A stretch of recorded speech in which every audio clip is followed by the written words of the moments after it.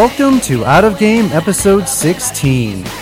In today's episode, we give a mini review of Colt Express and give the first of a two-part series where we focus on the positive side of board gaming. This is your host, Ryan. Join me, Chris, and Tim as we go Out of Game.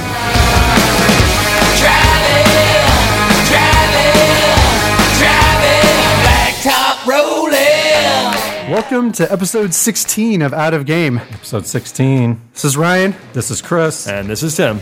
And we are a podcast about board games. So in this episode, we're going to start a two-part series, which we've never done before. Ooh. And part one of that series is going to be entitled All Things Positive, where we focus on the positive side of board gaming. Happy, joy. And you can probably guess what part two will be. All things negative? That's right. I was going for mediocre. What's more interesting to you guys out of those two things? Positive aspects of gaming or negative? I don't like being a downer, so probably positives. Yeah, I'm going to go with the positive route. And I'm going to take the opposite view. Of course. No surprise. I actually have a lot of positive things, and it'll be fun to talk about that. But the negative is interesting, though. I mean, it's interesting to hear what things bring you down, because those are things you can work on eliminating in order to make your game nights better. Right, so before we get into all that, though, let's start the spawn point.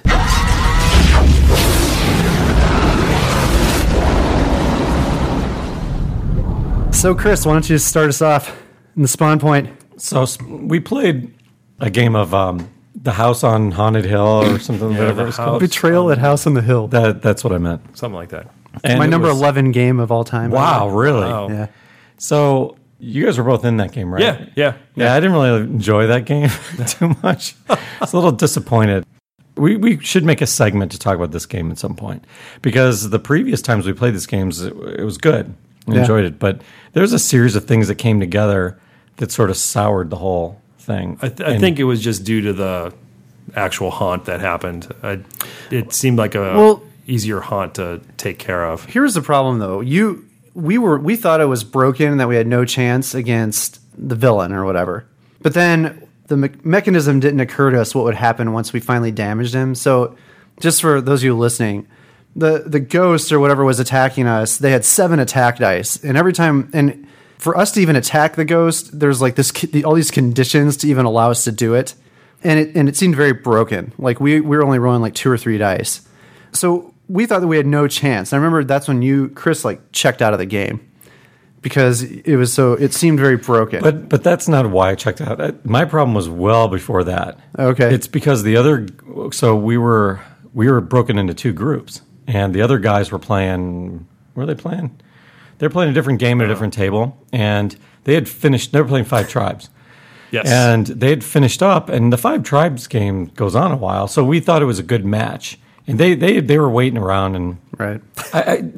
Our game was moving very slowly. It's a slow problem for me. And then by the time the haunt happened, I was so ready for that haunt. Right. Let's get the show on the road. And then we had some snafu with the rules. We were trying to figure out what's an attack. Can you attack with your mind? Right. That was weird. Yeah. So it's just there was so much lag, and I think it was the lag that did it more so than the rule issues or anything. But anyway, so I just thought that was worth bringing up. We played that game. It was the last week. Yeah. And it's kind of our Halloween game night. Yeah. So that's pretty much the only time I bring that out at this point. Right. I think it's fun to play once a year. The other one that I like playing once a year is Eldritch Horror, but it's probably too long for our Wednesday night, so I might be doing that. Actually, I'm having a game day this Saturday, and I'm hoping to bust that one out because that game is really fun too.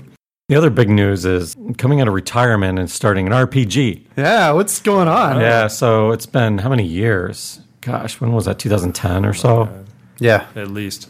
It's been at least 5 years. It's been at least 5 years. So we're starting a new RPG campaign called Alvaron, and we're setting up doing the world building and the character generation and all that. We got 6 players, maybe 7, but probably 6 is the max anyway. It's like 5 and 2 halves. So who are the 2 halves? The people who might not show up all the time. Oh, right. That's true, because you have no-shows and stuff. So anyway, looking forward to that. So I will not be in this game, unfortunately, but Tim is going to be in it. And, of course... GURPS, baby! We chose the GURPS system, which we'll have to have a podcast dedicated to talking about that. We've, the GURPS system versus the D&D system, right? We'll have to talk about that again at some point. And I kind of want to know from the listeners. Chris records all of his games, so let us know if that's something you'd be interested in hearing clips of. We're not sure because the audio quality is pretty bad compared to the podcast quality. It's just like a mic in the center of the room. There'd be absolutely no editing. There'd probably be a lot of swearing. So it's not Dice Tower friendly. It'd have to be like a separate channel or something. But if that's something you're interested in, let us know and maybe we can make something happen. Yeah, recording the RPG sessions is something that was weird when we first started it, but we quickly realized the value of it because you have some classic moments there. And in the campaigns that I run, it's not all hack and slash. There's a lot of dialogue and a lot of problem solving. Yeah. And so it's fun to go back and listen to it, even in between sessions, you pick up things you don't notice the first time. So yeah, I know because this was something we did with your campaigns. We had never done this when I was playing with my groups. And when I first broke out the microphone, everybody's kind of looking at me like, what are you doing? I'm like, well, I'm going to record it. And they're like, you're what? I'm like, no, we're going to record this, and then I can listen to it later. And they just kind of gave me that, like, you're nuts. Right. But I guess we'll go along with it because it's your house. Right. I actually got away with recording myself GMing at a convention. Wow. So for me, it's a necessity to record. I've never actually played any game. Well, that's not true. I played at some conventions that I was a player where they didn't record, but 90% has been recorded. And I knew I wanted to record mine. And it was weird. And not only that, but we also do music in the background. Mm-hmm. Yeah. And that was also a necessity for me. So I had to first kind of break it to them, like, we're going to be playing music. I hope that's okay. I thought that was the easiest of the two. And then after we were like shooting the breeze for a while, I'm like, and if you guys don't mind, I'm just going to record too. And it was the same reaction. Everyone's that was so weird. But when we were done, every single person was like, can you like, here's my email. Can you send me those files? Yeah. Right. So people come around once they try it. I know. And it's something that I go back to all the time too, because we only game like once a month. So it's a long time before we game. Yeah. I love that week before going back, listening to what we did a month ago. And now it's like fresh in my head. So I know where we're at, and it's a great tool for that. And it's a lot of fun going back and listening to those funner campaigns. Yeah. It's classic. Some groups do like, someone will transcribe or describe what happened in the session. They'll type it out. This is way less work. Way less. And it's more, recording it is way less work than doing that. Yeah. So if you're one of those people, give recording it a try. All you have to do is get a portable mic or even just like a cheap computer microphone, connect it to your PC. You could use Audacity, which is what we use to record this podcast or edit this podcast to record.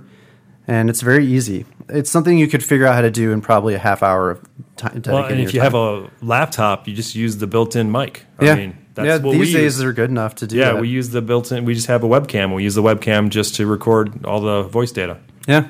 Well, happy to report that I am done with my cabinet modification with the new drawer slides. It's done. All the drawers are back together. All the blocks are back in the cabinet. So I have a new dresser full of blocks that now open. Nice. So found out that it was a weight issue. Drawers were on average 30 pounds of dwarven forge materials, and they just were, as it got extended, it would pop out in the back off the slides. So got some nice full extension slides and in business. So that means you're ready for a new project. Yeah, I think so. Like the game table, maybe? I might have to start looking into that. Or the bathroom. But, actually, that one may be on the docket too, but we'll talk about that one. I'm not sure which one of those I'd want more. Oh, I think We can go upstairs for the bathroom. Yeah.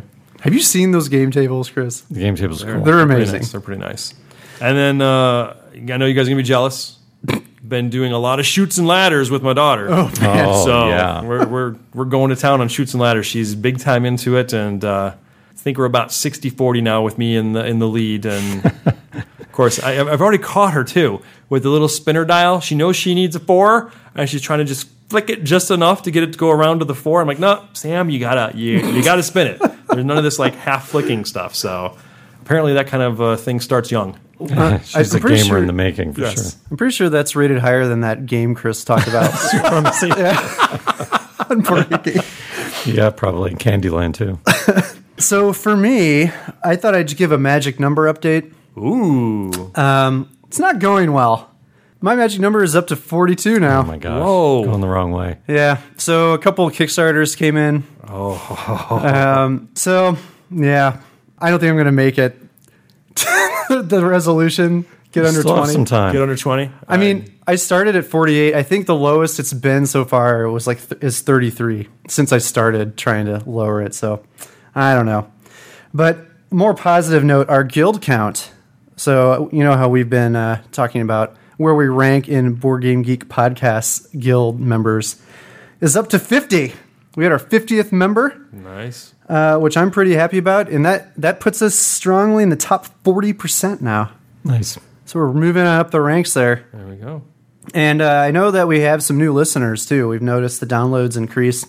Probably, actually, guaranteed that it's because of joining the Dice Tower Network. So we welcome all of our new listeners. Yeah, welcome to the table. And one of those new listeners that emailed me was, might get his name wrong, Andreas Steiger. This is a German name. I don't know how to speak German, but he's the designer of the game Targi, which is my favorite two-player game, and got a random email from him that he found our podcast because we joined the Dice Tower Network and started listening. So just wanted to give a plug for Targi, best two-player game on the market. It's actually not in print right now, but it's on Amazon. People are selling it on the aftermarket for like $50, and I would even say it's worth the $50.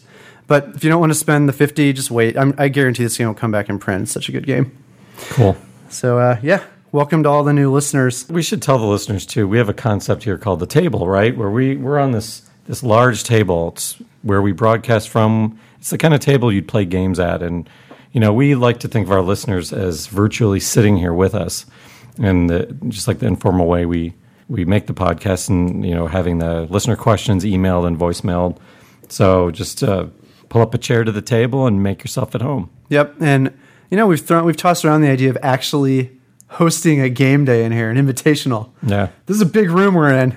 Probably could do it. That would be fun. You would love it if you got every chair here filled and did One Night Ultimate Werewolf. Oh, my gosh. Or regular werewolf. Yeah, you probably wouldn't go home. We got to make that happen now. Maybe we should. We need some more Chicago area listeners. If you're a Chicago area listener, let us know. Email me at outofgamepodcast@gmail.com. Maybe we can make something happen. All right, let's move on. So, wanted to give a reminder about our contest. So, again, this is a contest for the game Codenames. So, if you haven't entered yet, I would highly suggest you do so. And how do we enter? I mean, how does the listeners enter? So here's how the listeners enter, and we decided to up the ante a bit and simplify the process because this is the new process. Either email us or send us a voicemail with a question for the show. If you do that, you get one entry. So wait, all I have to do is send an email, yeah, and then like ask some question, yeah, and then I'm entered. Yes, okay, or a voicemail. So the email again is outofgamepodcast@gmail.com. The voicemail is 40 OOG OOG 80. Ask us a question for us to answer on the show. You have an entry in the podcast. Or how many in the times contest. can I enter? Just once? That's a confusing question because if you also leave us a review on iTunes, we'll give you 3 additional entries. Oh. So that would be 4 total? Yeah, so technically you could have 4 entries in the contest. And what's the game again? Codenames. Okay, I've got to enter. Vlada Shvatel, designer of Through the Ages, Dungeon Lords, Dungeon Pets, and many other well-known, highly rated games. Mage Knight. Tim played Mage Knight, I think. No, actually, I have some of the Mage Knight stuff. Never played it. Okay. It's the mini thing. I don't know. Well, this is Mage Knight, the board game, the cooperative board game. That's the game that Ahmad had at his house at night that went like all night. Oh, yeah. Well, we can't get anybody to play anything like over 2 hours at our game. Yeah, so. I know. You know, Tim, you and I should just get together and play some games. I'm good. Let's do like good 6-hour one. So, anyways, leave us a voicemail or email us a question for 1 entry. Review us on iTunes for 3 additional entries, and just let us know through the email. Just reference your iTunes review somehow so we know who you were. And when's the deadline? The deadline for this contest is December 1st, 2015 at 11:59 p.m. CST. So this is like a Christmas present you could win. That's right. Nice. All for you. Merry Christmas to our future winner. All right, let's move on to some listener questions.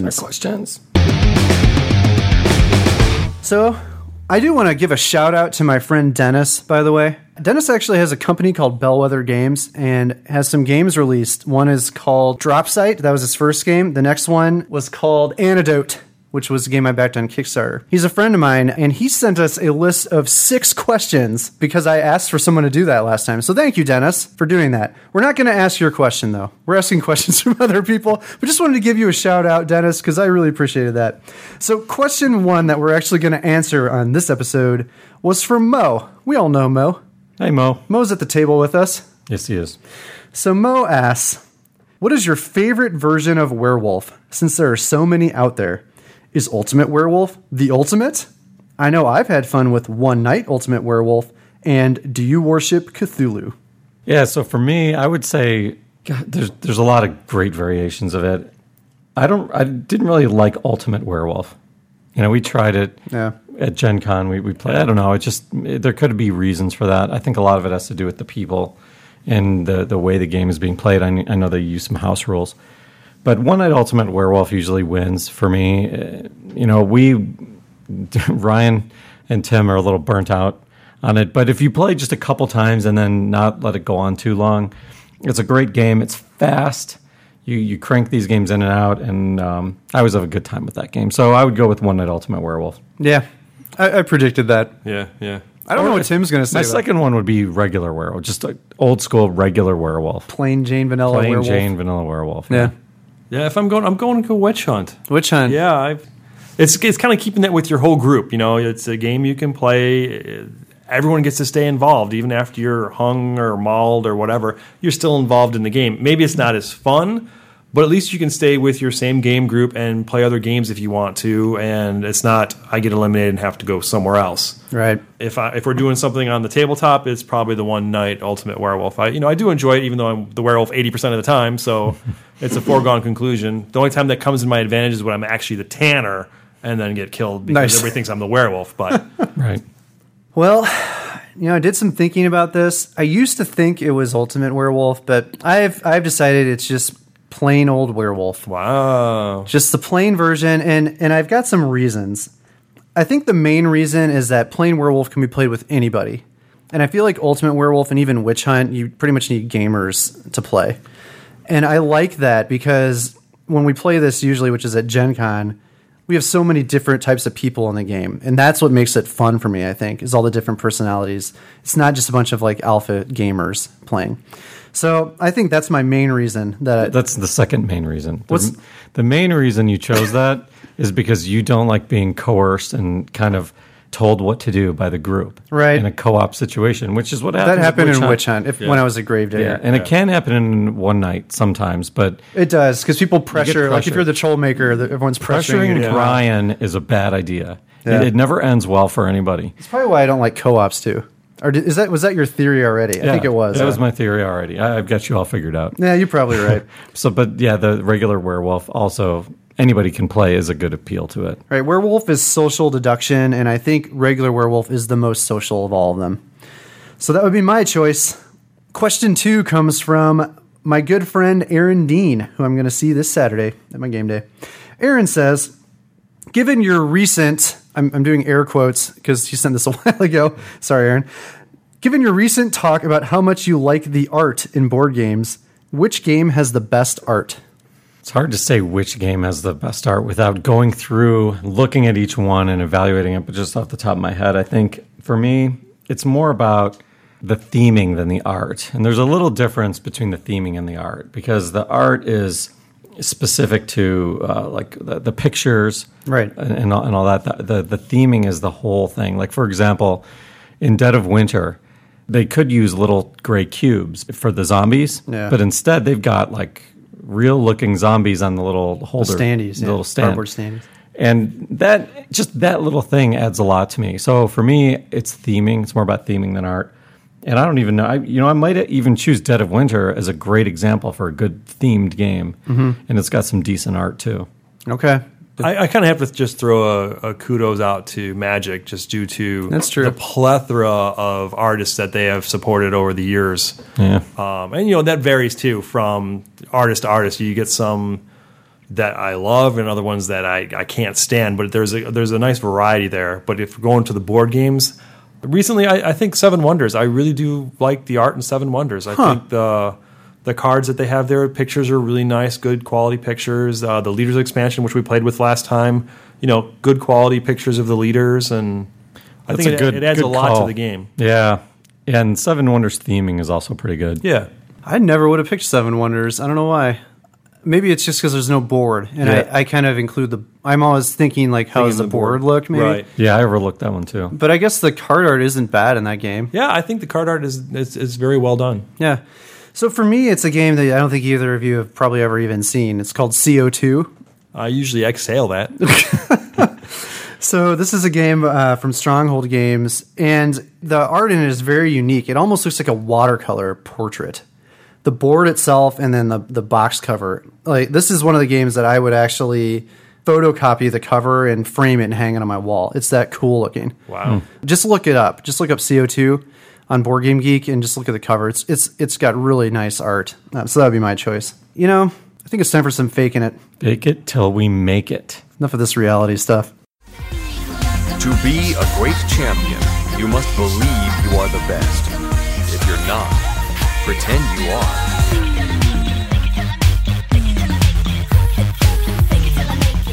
Fake it till we make it. So as a reminder, we're still doing this segment for some reason, even though we're on the Dice Tower Network.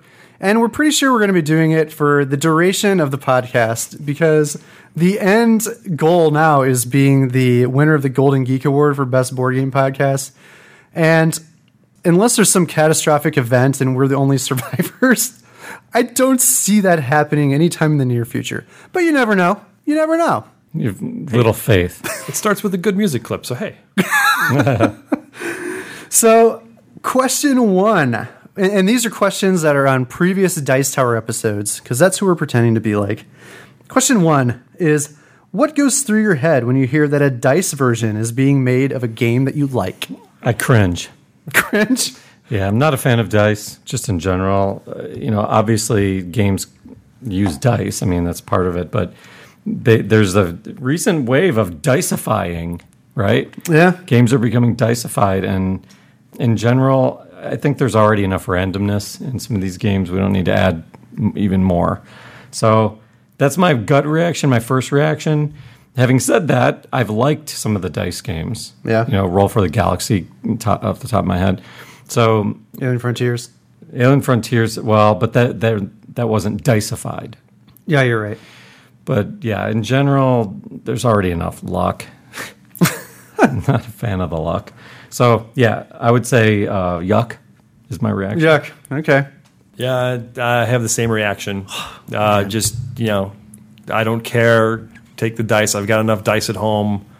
I got bags and bags of Dungeons and Dragons dice. I don't need more games with dice. That's the random factor.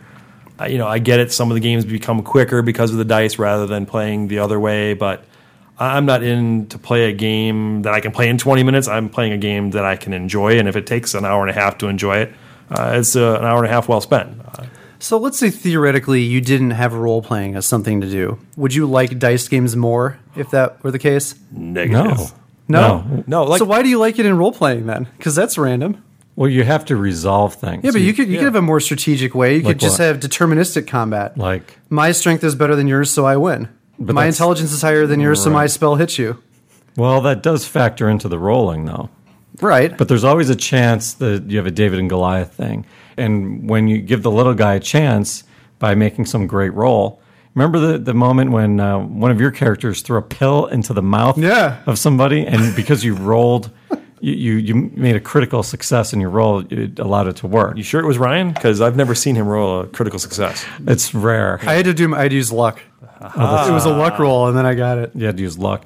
But so I think there's a need for it in RPGs. But obviously, the stats should factor in to the dice roll as well. But I think in a lot of board games, it's the same thing. It gives the guy who's behind a chance to catch up. If there's some luck in the game, there's a chance that they can come back. I know. It's like bang the dice game. There's really no catching up in that game. It's just yeah, you could because if you what I randomly throw down determines. Yeah, but let's say you only had one hit point left, but then you roll great and you get to shoot like everyone around you, or the Indians hit everyone and a couple of people die. You're touching on a sensitive issue here. Okay. I want to warn you. What is it? There's a topic that I was going to introduce later about lightweight games versus regular games. Okay. To me, there's a big difference between games that you play for it's like that the decisions you make aren't going to really factor into whether you win. And that's the example you used with Bang the Dice game. And even Tim's example of he'd rather spend an hour and a half to play a game that he enjoys versus dicifying a game to make it faster and then more random. So just to give you an example, Caverna, Kalis, games like this, they're not dicified, and I think a lot of what you do determines the outcome in those games. Games like King of Tokyo, games like Bang the Dice game, Colt Express. Ultimately, what you do isn't going to win you or lose you those games. It's largely luck. They're still fun games. I like King of Tokyo. Those are fun games. But they're lightweight, meaning you go and you play them, and you don't really care if you win or lose as much as just having the experience. Whereas if you're sitting down to play Kalis, you're trying to win that game, and the decisions you make go a long way. What I'm failing to understand is why you enjoy it in role-playing, but you don't enjoy it in board games. Well, because there's other things. I mean, role-playing, the dice are just a means to just solve a particular situation, whereas the dice game, that is the whole purpose, is the dice. There is no other... If you didn't have the dice, there is no game. All right, here's an example. Okay. King of Tokyo, let's use that as an example because there's a lot of dice. You're rolling those dice, you have no idea you can't control them, you can't modify them. They are what they are. Yeah. And they're the same for everybody unless you get a card that buys you another dice or whatever. In role-playing, your dice are very much affected by your character. So I could be like Godzilla in King of Tokyo, and then you could be Spectron or whatever, and we're rolling the same dice. In role-playing, if I've got a mage and you've got a fighter and we're resolving some issue, the stats on my character sheet factor in with the dice in order to make some resolution. So there's a lot that goes into it in that situation versus, let's just roll dice and bang the dice game and, whatever happens, happens. And so you're picking dice games, though, that are like the total luck games. I guess when I think of a dice game, I'm thinking of... So some examples recently... one is Lewis and Clark. Lewis and Clark, they made a dice, kind of a quote-unquote dice version called Discoveries, but it's still a strategic game.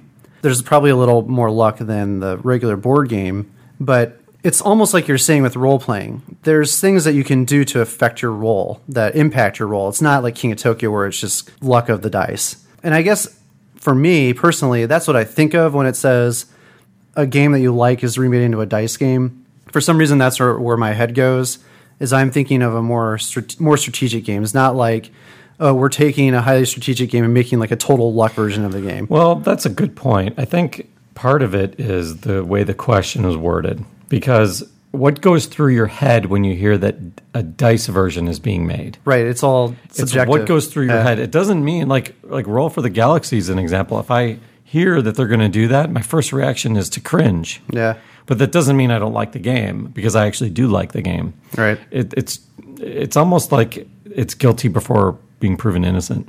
If that makes sense.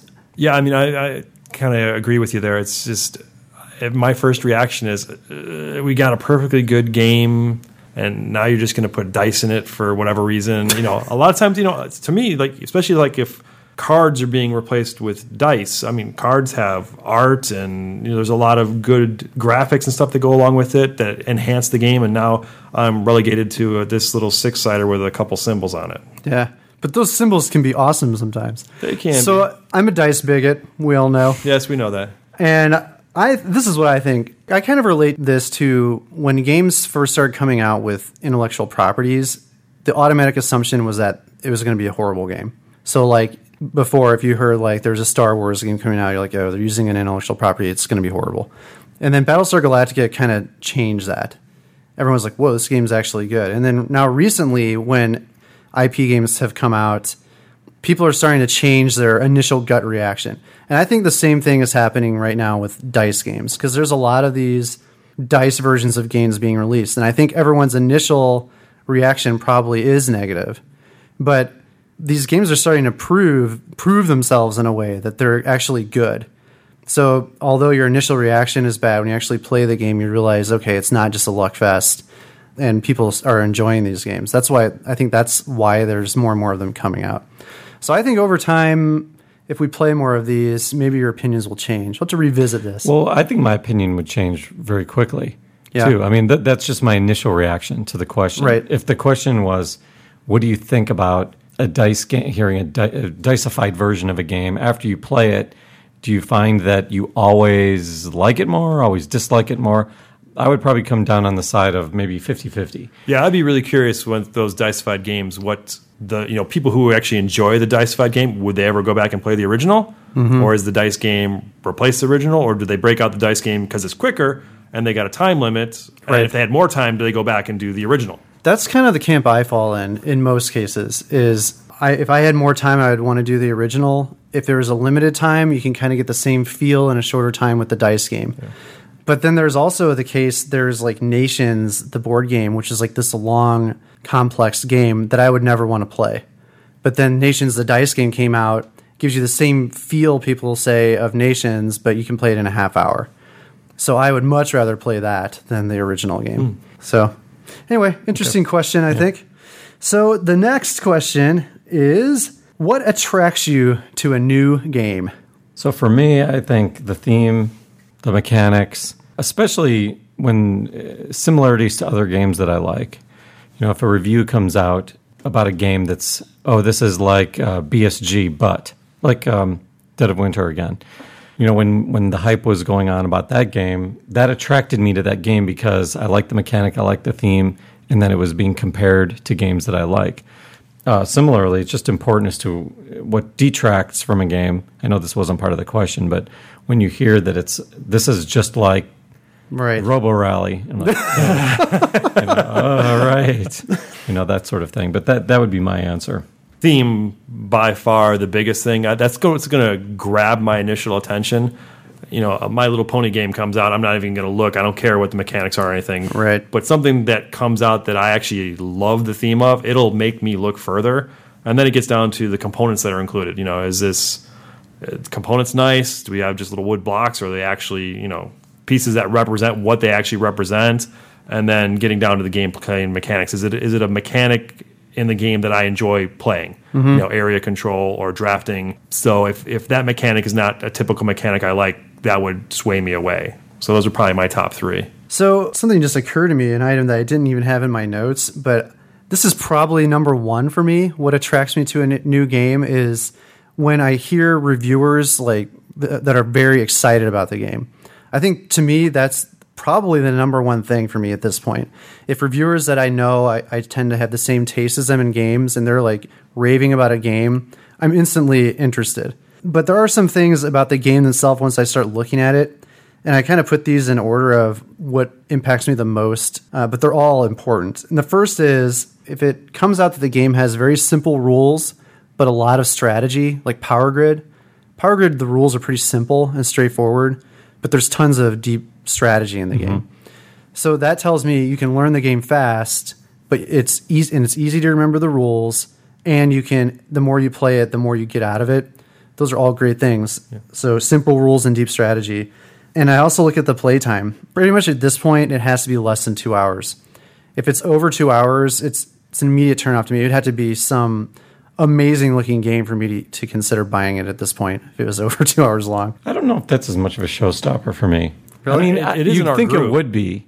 We have such limited time on our game point. night, though. That's the problem. We have limited time. I think the problem is what is happening in those 2 hours. If the 2 hours are like jam-packed and it's enjoyable, and it goes on to 3 and 4, but it's moving along, and you're not even thinking about the time because you're absorbed, I can probably deal with that. Yeah. But if it's like a Caverna 4 hours or like a 5 hours, where there's lots of gaps in there where you're waiting and whatever, that's a little more painful. So when they list the game times, I don't know if they factor the speed of the players in or not. Yeah, but you figure that's probably the average game time. So if you're a new player, you're going to have to expect that it's going to take longer than the stated game time. So yeah, I think those game times are probably optimal. I'll tell you what to look out for. If you see something on the box that says some amount of time per player, those are going to be games with a lot of downtime. Yeah. Because that basically means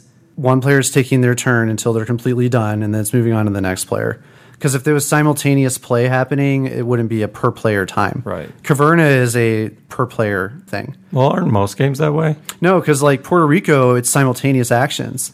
Like I pick the action tile, but everyone gets to do Everyone it. gets to do it. It's not I pick the action, I do everything, and then it moves on to the next person. They do everything. It doesn't go like that. It's more simultaneous. Okay. Roll for the Galaxy is another one that's simultaneous. Yeah. So everyone's kind of doing things at the same time. So that's what to look for if you want to avoid those. The theme is still important to me, and this is more of a thing where there's certain themes that I'm just not interested in at all. So it's more of a turn off type thing. There are some themes I like more than others, but I pretty much just want a unique theme. Like there's a game that came out. It's like this deep Euro game that came out at Essen this year, and it's about like running a fast food chain. That sounds fun to me. Like there's no games with that type of theme out there. Yeah. So a unique theme like that, but like you said, something like My Little Pony, probably not going to play. And even like superheroes, I'm not really into superheroes, and those games tend to turn me off, even though a lot of people are really into that. So, and then the last thing is if there's some kind of unique mechanic. So like you were saying, when people say, "Oh, this game's just like this other game," well, that's kind of boring. But if there's something interesting about the game that's new and unique, then I want to try it. Dice Tower questions, fake it till we make it. Good time. Speaking of good times, we've had some good times playing this next game that we're going to do a mini review. Mini of. review. Yeah. And that game is called Colt Express.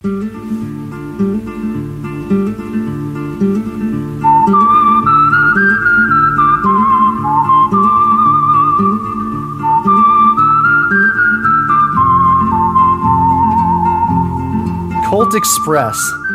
You know, I thought we reviewed this game before, but apparently we didn't. It was in a different timeline. I think I was dreaming. Alternate. I think I dreamed. Was alternate the reality. Fringe universe again? Okay.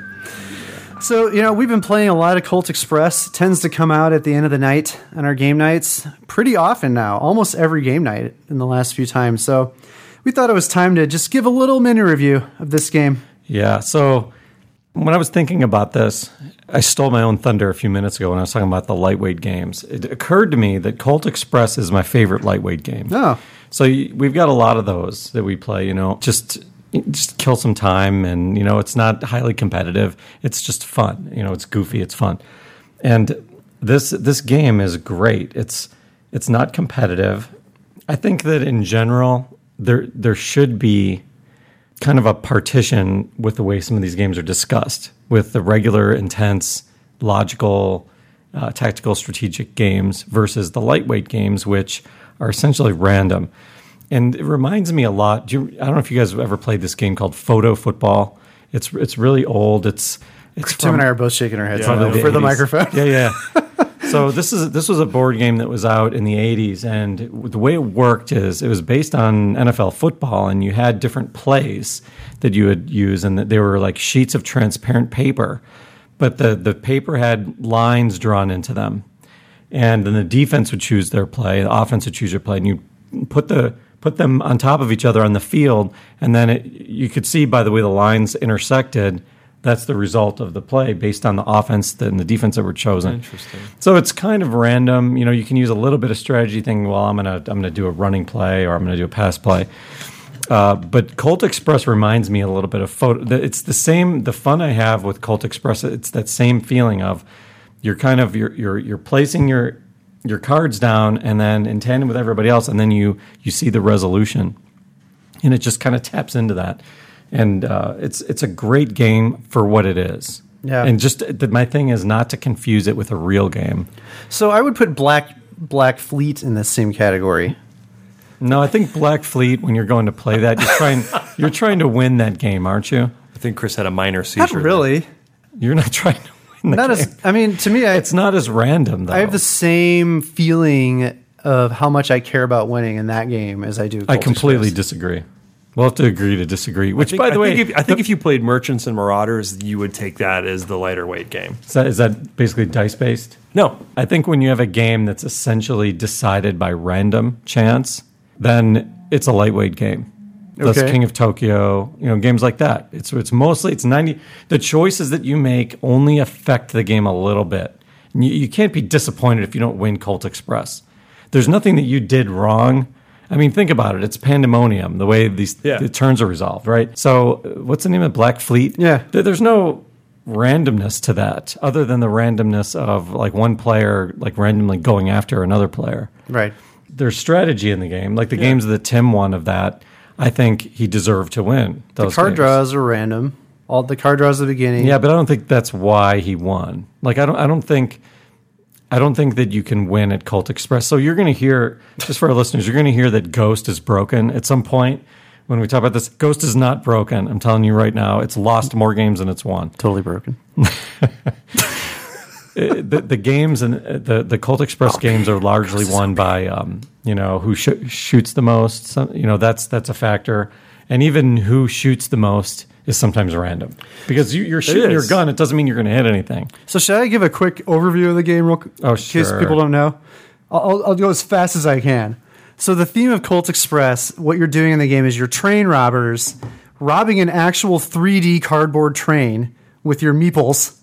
And by the end of the game, you're trying to have the most money. And you get that money by picking up purses of gold or purses of money or gems or the strong box, which is worth the most. And the strong box is guarded by an NPC meeple called the Marshal. So it's a programmable movement game. So we each get the same amount we start with the same deck of cards. We draw 7 of those? 6 of those. 7 if you're the other guy. Yeah, I think Doc draws 7. Yes. And they have actions on them like move from one car to the other, or move to the roof of your car, or shoot someone in the next car, or punch someone in your own car, or move the Marshal. So you're kind of playing these one at a time. And so like I'll play my card, and then Chris will play his on top of mine, and then Tim will play his. And we'll go around and play like 4 cards each total. And then you flip the pile over, and then you resolve them in the same order they were played. So that's where the programmable movement comes in. And you're trying to maneuver your guy around, remember what other people are doing with their guy on the train, so that you can collect money and shoot the most people and whatnot, which are all the different ways you get money to win the game. It's a really fun game. Won the Spiel des Jahres this year, so it's making some headway in the gamer world, and we've been playing it a lot and enjoying it. So that's kind of how you play the game. So as Chris was saying, you don't have that much control because as soon as someone knocks you off your course, quote unquote, your whole turn is hosed. It becomes a little Robo Rally-ish. Yeah, and it's not as bad as Robo Rally. But that Robo Rally factor happens occasionally. Yeah. Occasionally, for example, Ghost, who's broken, by the way, not broken, gets to play his first card face down, so you don't know what his action is. And if you're right after Ghost and you're in the car with him, you don't know what he just did. Because it's the first turn. And you can see where everybody is. You can deduce it. Yeah. Sometimes I'd say more. But you don't know what cards they have either. And if I'm Ghost, I will intentionally do something not obvious, because it will. That might not be the best move, though. Right, but it might be the best to throw off the person in the car with me. Now that's where the pandemonium starts at. Yeah, Ghost is annoying. So Ghost annoys everybody, but you're not getting the loot because you're going the opposite direction of the loot just to throw everybody off. Yeah. Ghost is broken. It's fun. They need an expansion that replaces Ghost. Ghost is fine. Maybe. Not broken. So, what are some things you like about this game, Tim? Well, I with the whole random factor, I don't necessarily agree with that because the fact that you're playing out these cards and you're seeing what previous people are doing, it's not like you're going blind and you're going to be totally off. You can see, oh God, he's punching. And you can take that into account with your next play, figuring I'm going to be in a different card than when I played my last card, and you can adjust. So I think there's a lot of adjustments that you're not going to get totally whacked out when something happens to you because you can account for what's happening. What will happen sometimes, though, is someone will account incorrectly. Correct. So they won't be in the car you're expecting, and then suddenly now you're getting punched instead of this other person you thought was going to be there. Right. And sometimes you can get moved unexpectedly. Right. Yeah, I think, or though, you have the I don't think it's cards. as random, though, because you're seeing some of the cards laid out. Right. It's pretty except random. Ghost, who's broken because he gets 2 face-down cards. Right. One face down. Well, the first one, and then there's usually a another face-down card somewhere during play. The face down ones that happen at least once per turn, I think, is essentially what turns it somewhat random because you don't unless you're like a Vegas card counter and you have little columns in your head of what each person's doing. Like Rain Man? Yeah, and you know like 3 cards in where each player is. Like for me, I'm overwhelmed. Well, we're usually playing like 4 cards, so I mean it's not. Yeah, but it's after not terribly hard to kind of keep track of what's So happening. wait, are you saying that Rain Man would have a better chance of winning this game Rain Man, well, than the average person? no, because there's still luck involved. But he would have a better chance. Because that would disprove your theory. No, I agree. Yes. I think that card counting, and if you chose to try to do that, probably does increase your chance of winning. Yeah, I mean, there's But only a in max general- of 2 of each card. In general, all the games of that I've played, there isn't some sort of deep strategy that's won. Right. That's true. I mean, it's. I can't argue that. There's no not strategy. a lot, and honestly, with King of Tokyo, it's the same way. A lot of it comes down to claws at the right time. No, there's a little there's some strategy. cards. There's deciding whether to go into Tokyo, whether to get out of Tokyo, whether or not to buy an upgrade card or a particular upgrade card. Those are more tactics. King of Tokyo, there's 2 strategies. You either going to go for killing everyone or go for points. Right. Colt Express, you're either going for the strong box or you're trying to shoot everyone. Yeah. If you're the person who shoots the Right, most people. but the point I was trying to make was with the lightweight games, when the game is over and you win, do you think to yourself, man, that strategy, I have to remember how I did that because that strategy was stellar. Well, and I'm gonna bottle that and Right. use that again. No. When I win at King of Tokyo, I'm thinking, wow, I had no business winning that, but that was a lot of fun. And the same thing when I lose. The thing that makes lightweight games great is you can lose the game and it's still fun. It's still a fun game. You know that it wasn't anything you did. It's just the nature of the game. It tells a good story, and it was fun. Yeah, there are some things first of all, we mentioned Robo Rally. This game, I think we all agree, makes Robo Rally obsolete. Yeah. Yeah. You don't yeah. need to have Robo Rally in your collection if you have this game. And, the 3D train is really cool. And Yeah, the components in this game are really nice. yeah, and surprisingly, this game is not expensive because it's just cardboard, but you just put it together and make something in 3D. I think more games should do stuff like that because it gives you the illusion of having this It does, yeah. really amazing game, but it's really just cardboard put together. Yeah. You know what else I didn't mention about the positives of this game, too, is the speed. Yeah. Yes. The speed at which the turns go, and you don't need to do lots of thought in order to play your card. I love that. I'm using the word love. I love that about this game. It's the main reason I keep coming back to this game. Yeah. It's just quick. It's the turns are bada boom, bada bing. It's like one of the games you can actually play when you're tired. You can play this when you're tired. I mean, you specifically. Amazing. Chris the more tired he gets, the harder it gets for him to play strategic games. And this game is no problem for him. So immediately bumps it up in your books, I think. Anything else to say about Colt Yeah, I Express? have some negatives. Okay. Well, no, I get the other positive too. It's just this is one of those games that is extremely easy to teach. Yeah. I mean, the true. rules are pretty straightforward. You've got only a few actions that you can do. Once you learn what the actions are, I mean, you can teach this game in 5 minutes and be playing and having a good time. Yeah, this is one of the games you'll win before the game even starts. There you go, Rather yeah. than by the time it ends. Yeah, so for me, just to talk about some of the negatives about the game, I really only came up with one negative as I reviewed this game. And I feel very strongly about this. I don't know if you guys agree or not. Ghost is broken. Ghost is definitely not broken. There's not enough turns in the game. It really frustrates me how few turns there are. So there's I think 4 or 5, maybe 6 at the most. You mean 5 rounds? 5 rounds. Okay. That's not nearly enough. I'm surprised you're saying that. Nearly Me too. enough. There should be at least 10 rounds. Seems to go against your quickness thing you just But no, the quickness is more about the turn quickness. Wouldn't that make the game too long for what it is? If though? the game is long, that's okay as long as the turns are, as long as you're moving it along. You're having fun, you're absorbed. I find that when I'm on turn 5 in this game, turn 4, turn 5, toward the end, I'm like just getting in position to go for the strong box. Or maybe I didn't have the cards to get to the strong box in the previous round. Yeah. It's just getting going for me. And I don't think there's anything lost with making the game longer. we should try it. I would be willing to bet that you will hate it if we played 10. I don't think I'll hate it. I got a better idea. Is what you do is, you have the marshal card. There's only a single marshal card, right? Yeah. You make a single missed station card. Okay. And if you play that, it means you just added a round. Okay. So like on the last turn, if you happen to play one of these missed station cards, you just miss that stop and you got to do another turn. It lets you extend the turn. But then you're wasting a card on that, and you're not really benefiting yourself. Well, you still had 3 other cards you could have played and done something. This is only taking 1 card to do it. Yeah, but I'd rather grab the loot. Well, I don't know. I think because I think it should be 10 rounds, maybe even more. Wow. Maybe like 15 rounds. I mean, imagine you're going on this but train. it's light. It's so light though. That I think that's my problem with there's extending it. there's still loot. There's still people to punch.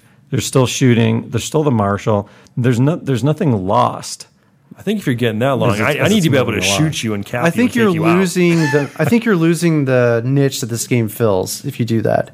Which is a light game that you can play in a half hour. If you extend it to 10, 15 rounds, it's going to become like an hour and a half game. Those games are not half an hour long. Yeah, they are. I think you'd be surprised. I think you're actually enjoying it so much you don't actually realize that it's taking that long. But I think it's worth a try. I don't think that it would take away anything from the game.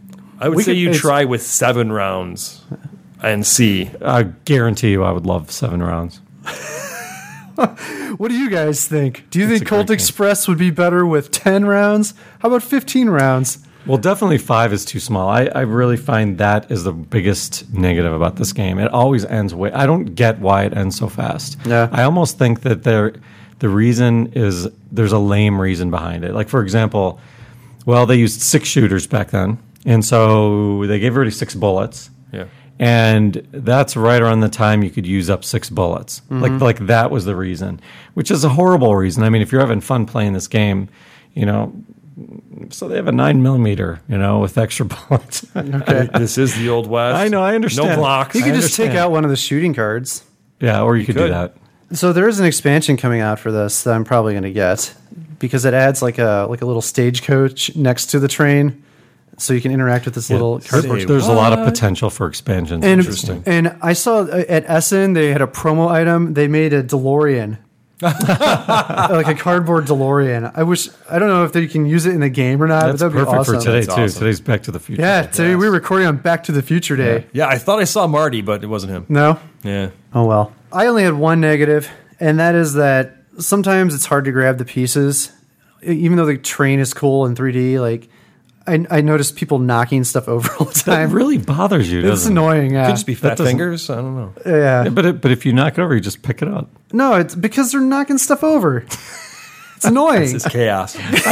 I love that bothers you. I don't know why. It drives me crazy. I'm actually shocked that he hasn't printed out paper and printed out with railroad tracks on it, and the cars have to sit on those tracks. They actually have there's a like a map thing you can buy that is a train track that you can set it on. Yeah, I'm surprised you don't got that. Yeah, maybe I don't buy it because I know it will bother me when it's off the track. So my only negative here is it's kind of with the scoring.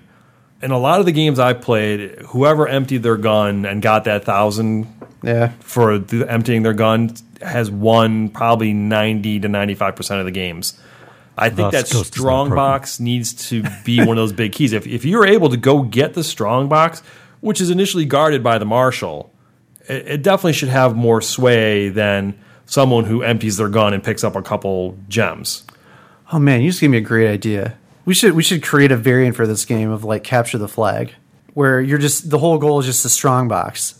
Yeah, I mean, it's just like capture the flag. You have to get it and bring it back to like a certain point. I think if that strong box had more value in who was going to win too, you would get more people. As soon as someone got the strong box, he's the target. You want to get that strong box from him, and that should be your key thing. Is if you possess that, you should win most of the games. But I agree. I've several times possessed the strong box, and then Chris Johnson has just gone shooting crazy, and he's ended up winning because he had a gem and 2 sacks, and he emptied his gun.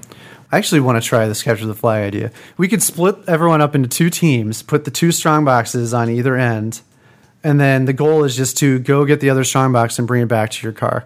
I like it. I think that would be fun. You need more than 5 turns. Maybe. Well, you would just go until you win. go until someone gets the flag back to their place. I like this is the game extension that you're looking for. That's what I like. This is the out-of-game Colt Express variant. There you go. It's official now. All right, are we done talking about Colt Express? I think we're good. Great game. We'll continue to play it for sure. Yeah. Okay, it's time to move on to some table talk. Table talk. I'm Eric Summerer, and you're listening to Out of Game, a proud member of the Dice Tower Network. Yeah, it just got real. Find this and other great podcasts at dicetowernetwork.com. All right, we need to pick up the pace a bit here, talking about all things positive. We want to stay positive here at Game. Feeling the love. At least for this episode. And we're going to start it off by what we're going to do in this segment is basically we have a set of 5 questions here that are all positive experiences, something about a positive experience you've had with gaming. And we're going to kick it off with, what was your gateway drug to board gaming? Out of Game does not support drugs. So for me, there's RPGs, and then Magic were probably the gateway drugs. But if I had to pick a board game, it'd probably be Settlers of Catan. I mean, that's the game that kind of got me into it. It's got a high commercial appeal. So it's a good game to kind of pull people in. Had you played that before we started playing board games? Yes. Okay. Barely. Though. I don't remember even playing that with you ever. Yeah. So it was a family game. So we played that with our family, and I think that that's a lot of people have that game sitting right next to like Monopoly at home. Yeah. But yet Settlers of Catan would fall under the genre that we're talking about. Right. It's like the gamer's Monopoly. Right. So that would be mine.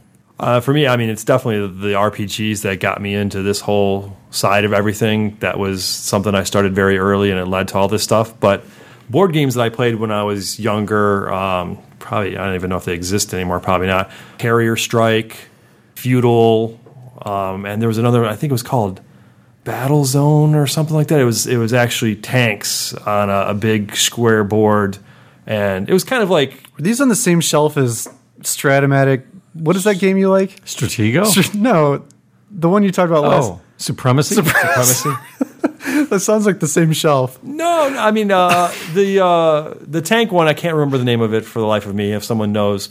But it was kind of like Stratego. The tanks had power values, and you'd go and try to take out the other person's tanks. Okay. Carrier Strike was a little different. You actually had a carrier that you actually mounted planes to, and the planes could fight each other, and you had cards that would do things, and the planes also had torpedoes that you could load and launch at the aircraft carriers and try to sink the other guy's aircraft carriers. Me and my brothers used to play that all the time. So those are kind of my gateway ones. And Feudal's another one that just really simple. Do you still have these games? I have Feudal. Carrier Strike, I am not positive. I hope to God it's somewhere at my parents' house. What's the playtime on these games? Are these like no clue. marathon games? No, not at all. They're really meant to be short kind of games. We played them when we were kids, so I do think it would be fun sometime to bust out all these old games some night and play them in a game night. I don't know if I'd be... The problem I have is I don't know if I'd be willing to waste our one game night a month to do it. But it's interesting sometimes to go back and play those old games. Yeah, I don't know if my parents recycled those or not, because I remember now too, I think it was called Barnstormer or something. It was biplanes, and you actually had a biplane flight, and you had cars, you could do barrel rolls. I like how you have like every type of artillery or whatever covered in your different board games. Well, yeah, I mean, kid watching, war movies and stuff like that, it's the war games that hit up, so.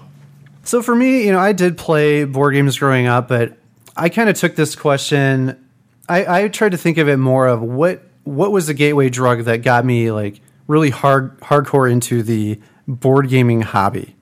So playing Monopoly and stuff growing up, of course, yeah, I liked board games, but where it felt more like a drug that made me want more, that's kind of, I was trying to think what game did that to me, where it kind of started this snowball effect of me, now owning over 200 games. And what game was that? And that game was actually Agricola. So we've never played that. I know you guys haven't, but I've played it a lot with Esther, which I've mentioned before. My initial reason for getting into board games was to play games with her, and we were trying to play these other crappy games. But I've told this story before, so I'm not going to go into too much detail. But Agricola by far was the game where I sat down, read the rules, didn't understand a thing I was reading. I had to go online and watch a tutorial video, and it was like my mind was blown by the game. And as soon as we played it, I'm like, oh my gosh, we've got to play that again. I think we played it 2 times the first night. And then I immediately went out and was like, all right, I found out who the designer was and was like, all right, what other games does he have? And then the obsession. Then it started. Yeah, I got Le Havre, I got Gates of Loyang. Those are both Uwe Rosenberg, Caverna designer, by the way. So Agricola by far was what started it for me. I played other games before that, like Catan, some other card games. I played a lot of Munchkin, and I was thinking maybe it was those, but no. The thing that really made me addicted and got me started was Agricola. Cool. All right, you want to read question number 2? Question 2. After game night, as you're driving home, what aspects of gaming typically stand out as your best memories of the night? Well, on my very long, arduous walk up the staircase, I just pondered, strategies that actually I was trying to implement and actually worked and won me a game. Those kind of, hit me off as So it's like every cool game thing. night then? Yeah, so I usually go to bed pretty happy. It's kind of nice. He has it for every step he takes. He's like, I won that Yeah, we game. should point out, in case the listeners, because it says Tim wins almost every game. I'm pretty sure he has an unusually high winning percentage. Yeah, especially if it's a new game that Ryan's introducing. Chances are I've got a 95% chance that I'm going to take. True. So you should be on my side for learning new games. That's true. You're right. Brings up your win I'm percentage. still trying to get the pandemic legacy thing to happen. Yeah. Not enough time. We need to do all this stuff. Yeah. That was a problem that I had with House on the Haunted Hill. Betrayal at House on the Hill. Because we wasted so much time in that game. We couldn't do Pandemic. We couldn't do. What was the other game we were talking about doing? We were talking about doing Dead of Winter even. Yeah. I have a lot of games that we've mentioned we want to do, like Survive, Kemet. That was another one. Pandemic, Puerto Rico, we were wanting to play again. We have such a limited time on game night. It's rough. So for me, I had 4 things. I'll rattle through them real quick. I think the main one is if there's any moment that happened the night that created some sort of lasting story that we could tell. So like something that created a metagame moment. And that could be anything. It's kind of generic. This just happens sometimes in various games that we play. And it could even just be like a very strategic game that usually doesn't have a story, but it's something like, remember that time that Dave only didn't build any buildings and still won Kalis, and Ryan, you should have gone after him. Like we still talk about Kalis, which you would almost never. Classic. And then if there's something funny that happened that would stick out, or like if there's some game where I had like some amazing move, like we had the 5 Tribes game where I was able to capture both of the highest tiles in the same move and win the game, like something like that. But I think the number one thing is if there's a game that came down to the wire somehow. And I actually wrote on here Photo Finish, which is kind of funny because that was the name of that game you were just talking about. Football. Oh, Photo Football. Never mind. But if the game comes down to like a stand-up die roll, like Battlestar Galactica, this would happen a lot actually. The game would come down to a single roll. And then it's like that roll determines who wins and loses. Something like that, where there's like a photo finish. Those moments stick out for me, and I usually think about them. Yeah, I think my answers are similar to both of yours. I like, to Tim's point, I savor the sweet win. I'm driving home. I'll think about if there was that come from behind, or just a good story of a win. Maybe in the betrayal games, if there's a betrayer that comes out and wins, sometimes it seems hard to make that happen. So like those memories. To Ryan's point, a lot of the classic moments that happen, if there's something you can kind of tell that happened that night that has lasting power, that it becomes almost like a legendary moment that will live on. And then the funny stuff, like in Spyfall, how I was coming up with those off the wall questions, and Yeah, that was what disease would you be at this location? Something, like whatever I was coming up with. Those are, I like reliving those, but like those events, the things that leave a legacy. Yeah. Okay. Tim, you want to read the next question? No, you better, because I'd have to scroll it across my phone. Yeah, I got it. So what gaming experiences, if any, left you wanting more? For example, if you finish a game, you loved it so much that the next week you want to play that exact same game again.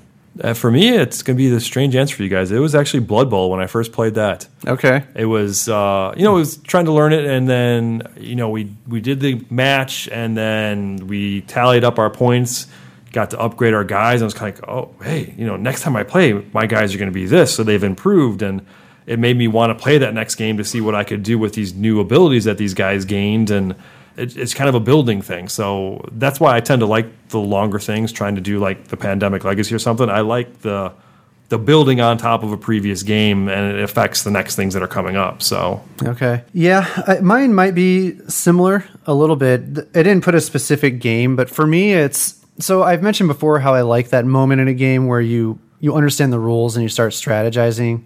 Well, there's some games when that happens, you realize, okay, if I had done this, this, and this from the beginning, that would be a great strategy. But you don't figure that out until halfway through the game. So for me, it's when I finish a game, but sometime halfway through that game, I discovered a strategy that I would have to start from the beginning of the next time I played. That makes me like want to get back and play the game again and try out the strategy from the beginning now that I know the rules. So that is, for me, what makes me want more of a game. So if there's some strategy I discover halfway through a game and I want to try it out on the next time I play.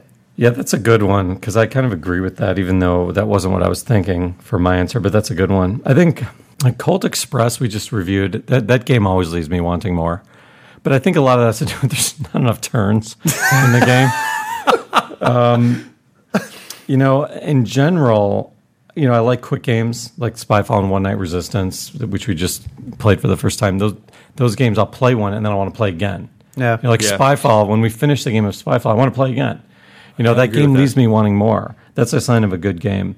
And then the other thing is, this is a strange one, but when I lose, assuming that it wasn't a miserable gaming experience, from a time standpoint, I always want to play again. Like just the competitive side of me, I want to play again if I lost. That's another example of wanting more. Next question. What was your best win ever? So for those of you who have been longtime listeners, we've answered this question before, but it occurred to us that neither of us actually answered with a board game. So I think I answered a video game, and Chris's was related to Magic. Yeah. So I hope your answer's not Magic this time. No. All right. So yeah, this is board gaming only. So I'm tempted to give the floor to Tim because I'm more interested in his. So many games. I don't know what it could be. He has more to choose from. Mine is very easy. This was a very easy question for me to answer. I don't know if you guys were in this game, but it was a game of Cyclades. I don't think Ryan played it, but Tim, you might have been in it. So in this game, it was a 4-player game of Cyclades, and Nathan just randomly went after me one turn. And he doesn't know the whole thing about, he has no chance of winning. Yeah. If I'll make it my sole mission to go after him.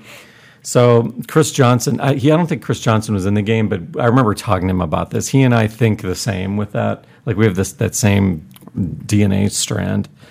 So Nathan came after me and decimated my civilization, and I was down to one or two spots. And then because you're so weak, it is a cutthroat game. So people left me alone because I was so decimated. And my whole mission was to build up and to go back after Nathan again. And that's all I did was save money, and then buy a couple things here and there.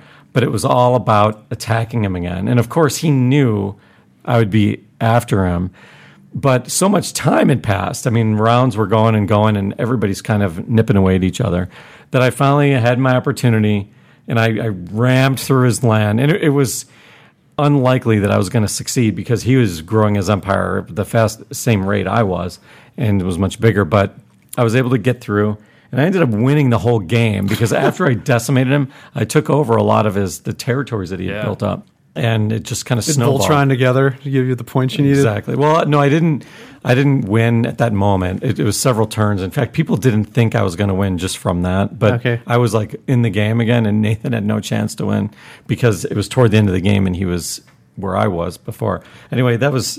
I love that game. That was a great moment. So you got to do your counter punch, and you still won. Yeah. It's and as a side note, I loved Cyclades. So I won a game that it's been established. I had a kind of a tie, but they're really for the same reason. How many games are tied? Like 10 instances? Yeah, no, it's really the two that are kind of more recent ones that I remembered, but they're both for the same reason. And the one would be the Alien Frontiers, where I was presumed leader pretty much the whole game. You were stealing my resources, Dave is stealing my cards, and everybody's messing with me because I'm the presumed leader. And then somehow through cards that I would get and this and that, I still ended up winning after I had 3 people fighting to just make sure I lost. Yeah.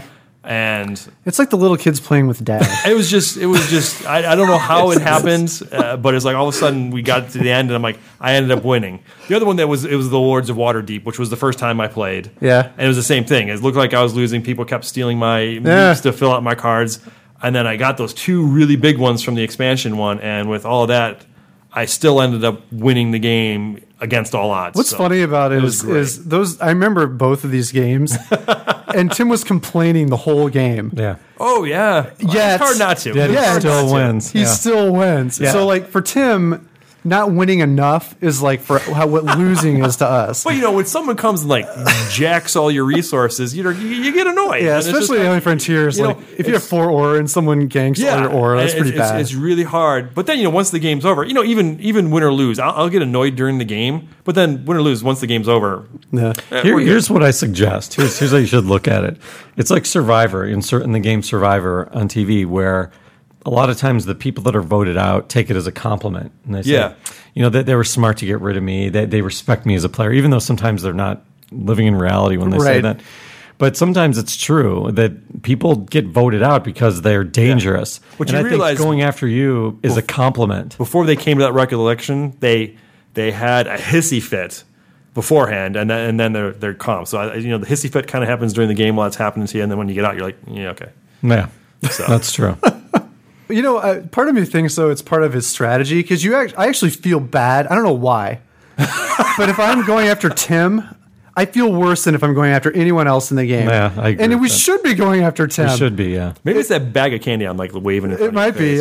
be, yeah. He's giving us sodas and chocolates, and it's like you're attacking Tim, like the nicest guy at the table, who's not doing anything to anyone. He's not hurting anybody. He's just trying to play the game. It's part of your strategy. It could be. All right, Ryan, what's yours?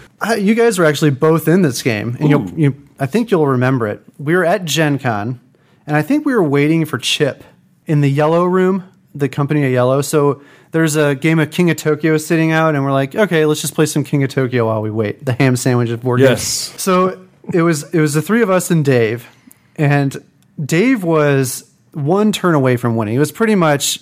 I can't remember exactly how it was going. I think basically if he got another turn, we knew he was going to win. And so it was on my turn, and I think Dave was next. What it boiled down to was in order for Dave to lose, I had to kill him on my turn. And in order to kill him, I had to roll 5 fists. Claws, yeah. So I remember the first 2 rolls, I only rolled like 2. So I had to roll 3 claws on my last roll, and I did it and killed Dave. And that's what made it the sweetest victory ever, is because it was Dave.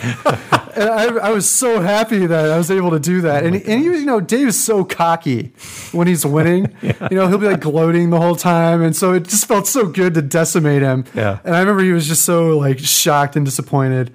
So that was a very sweet victory for me. I love that made your list. I remember that game. That was great. That was great. So that would be mine. All right. Final question. What is one unique aspect of board gaming that you love and that is hard to find in other hobbies? Yeah, for me, it's just a great way to catch up, and chat with your friends while still having something active to do. It's not like you're sitting there in a living room with just dead air and stuff. So you get to play a game and talk to people and catch up. It brings out a lot of aspects of your personality too, like how you handle winning and losing, like you mentioned Dave in the previous segment, and how he can be kind of cocky. Right. Games are fun for that reason because the colorful parts of your personality comes out, sense of humor and things of that sort. It's also a good replacement for sports, as you get older. And I used to love playing sports, but it's just not the way it used to be, physically. Every time you play, you pull a hammy. As I got older, that started happening. Board game is a good way to, do competitive things and, not kill yourself. So. Just a side note, Chris and I used to be on like the corporate softball team, and I am not kidding. The entire summer, Chris had a limp. I was limping from one injury or the next. He re-injured himself multiple times in the same summer. And one of them, it was like you tripped on a Barbie or something at your house. I tripped on my daughter's Barbie. It was going down the stairs. I rolled it, and she just left it on the stairs, and I landed on my back, like on my side. Wow. And I swear, I thought my ribs were broken. It hurt so bad. It ended up just being, like a bruise or whatever. But yeah, a lot of injuries. I was limping. Didn't you play like in some kind of game recently and you pulled your hamstring again? Yeah, that was 4th of July, but that was, I think, 2014. Yeah, I tried stretching and everything. And the problem is I run around like I'm 20. Yeah. And I'm not. Yep. my brain, it thinks I can still do this stuff. And so, another pulled hamstring. Chris is old. Right, go ahead. Can't deny it. One of my favorite things that the board games bring is that you can actually play a bunch of different thematic things kind of in a shorter period of time. You can go from, Battlestar Galactica to Colt Express Old West to, a medieval thing. And so it's to kind of get different genres and be able to do all of them the same night. If you're doing any other activities, you're usually picking one activity and that's what you're doing for the night. Here you can kind of change themes and stuff like that, get different feels during the night and kind of a more well-rounded experience of different topics. Yeah. So I think for me, it's the aspect of discovery. So in other hobbies, I haven't had a lot of hobbies outside of gaming, but I'm just thinking of other hobbies that people have. Even things like modeling, trains, or stamp collecting. Yeah, stamp collecting, knitting, coin. I don't know. There's other hobbies out there. I'm not into them, but my point is that hobbies like those, they're always kind of the same. Like, you're collecting stamps, okay, there might be a new stamp that comes out. But with board gaming, it's like the board gaming is constantly evolving. So you can always be discovering something new. So the hobby is kind of changing as you go. And I like that. That's probably why I like to play new games so much. I like the discovery aspect of discovering new games, new mechanics, new themes, new styles of playing and that sort of thing. The Clickforia. Yeah, the Clickforia thing. But just think of it like One Night Werewolf. 2 years ago, that didn't exist. And now it's like a staple of our game group. And that was something that evolved in the hobby. Now there's all these other one-night games that have come out since then. Dominion. I know, Chris, you don't like Dominion, but there was no deck building type game before Dominion. Dominion came out and it introduced this whole new genre of games. And worker placement. Kalis was like the first worker placement game. And now there's tons of them. So things like that are constantly happening. And I'm excited to find out what the new ones are going to be. So I think just the discovery part of board gaming is what keeps it really interesting to me. Good. I like it. Well, I think that wraps up episode 16. Episode 16. So the positive. Yeah, the positive things of board gaming. So if you want to come out and find us on our website, you can go to outofgamepodcast.com. Don't forget our contest. You can join our guild, BGG Guild 1990. You can get there from our webpage. You can also get to our Twitter feed, which is at OOG Podcast. You're just looking at me. At OOG Podcast. Can we talk about the contest one last time? Sure. What are we giving away? We're giving away code names. How do you enter? You enter by either sending us a question for one entry, or in addition, you can leave us an iTunes review for 3 more entries. How do you send a question? By emailing us at outofgamepodcast@gmail.com. And that enters you in the contest, yeah, right? Or a voicemail at 40OOG-OOG80. Which is our phone number. That it is. And you can hear my voice on there greeting you. Facebook and Stitcher at OOG Podcast. And if you want to find some more great podcasts, go to DicetowerNetwork.com. And hey, you know what? On Facebook, we will update with that gaming cabinet that we've been talking about. So you can actually see a picture of my chest of drawers. All right. Tim's going to post it. And a future post of his gaming table that he's going to build. Yeah, that'll be a while. Because I'm just going to keep saying it until you do it. I think that is it for this time. Good night, everyone. Good night. Good night.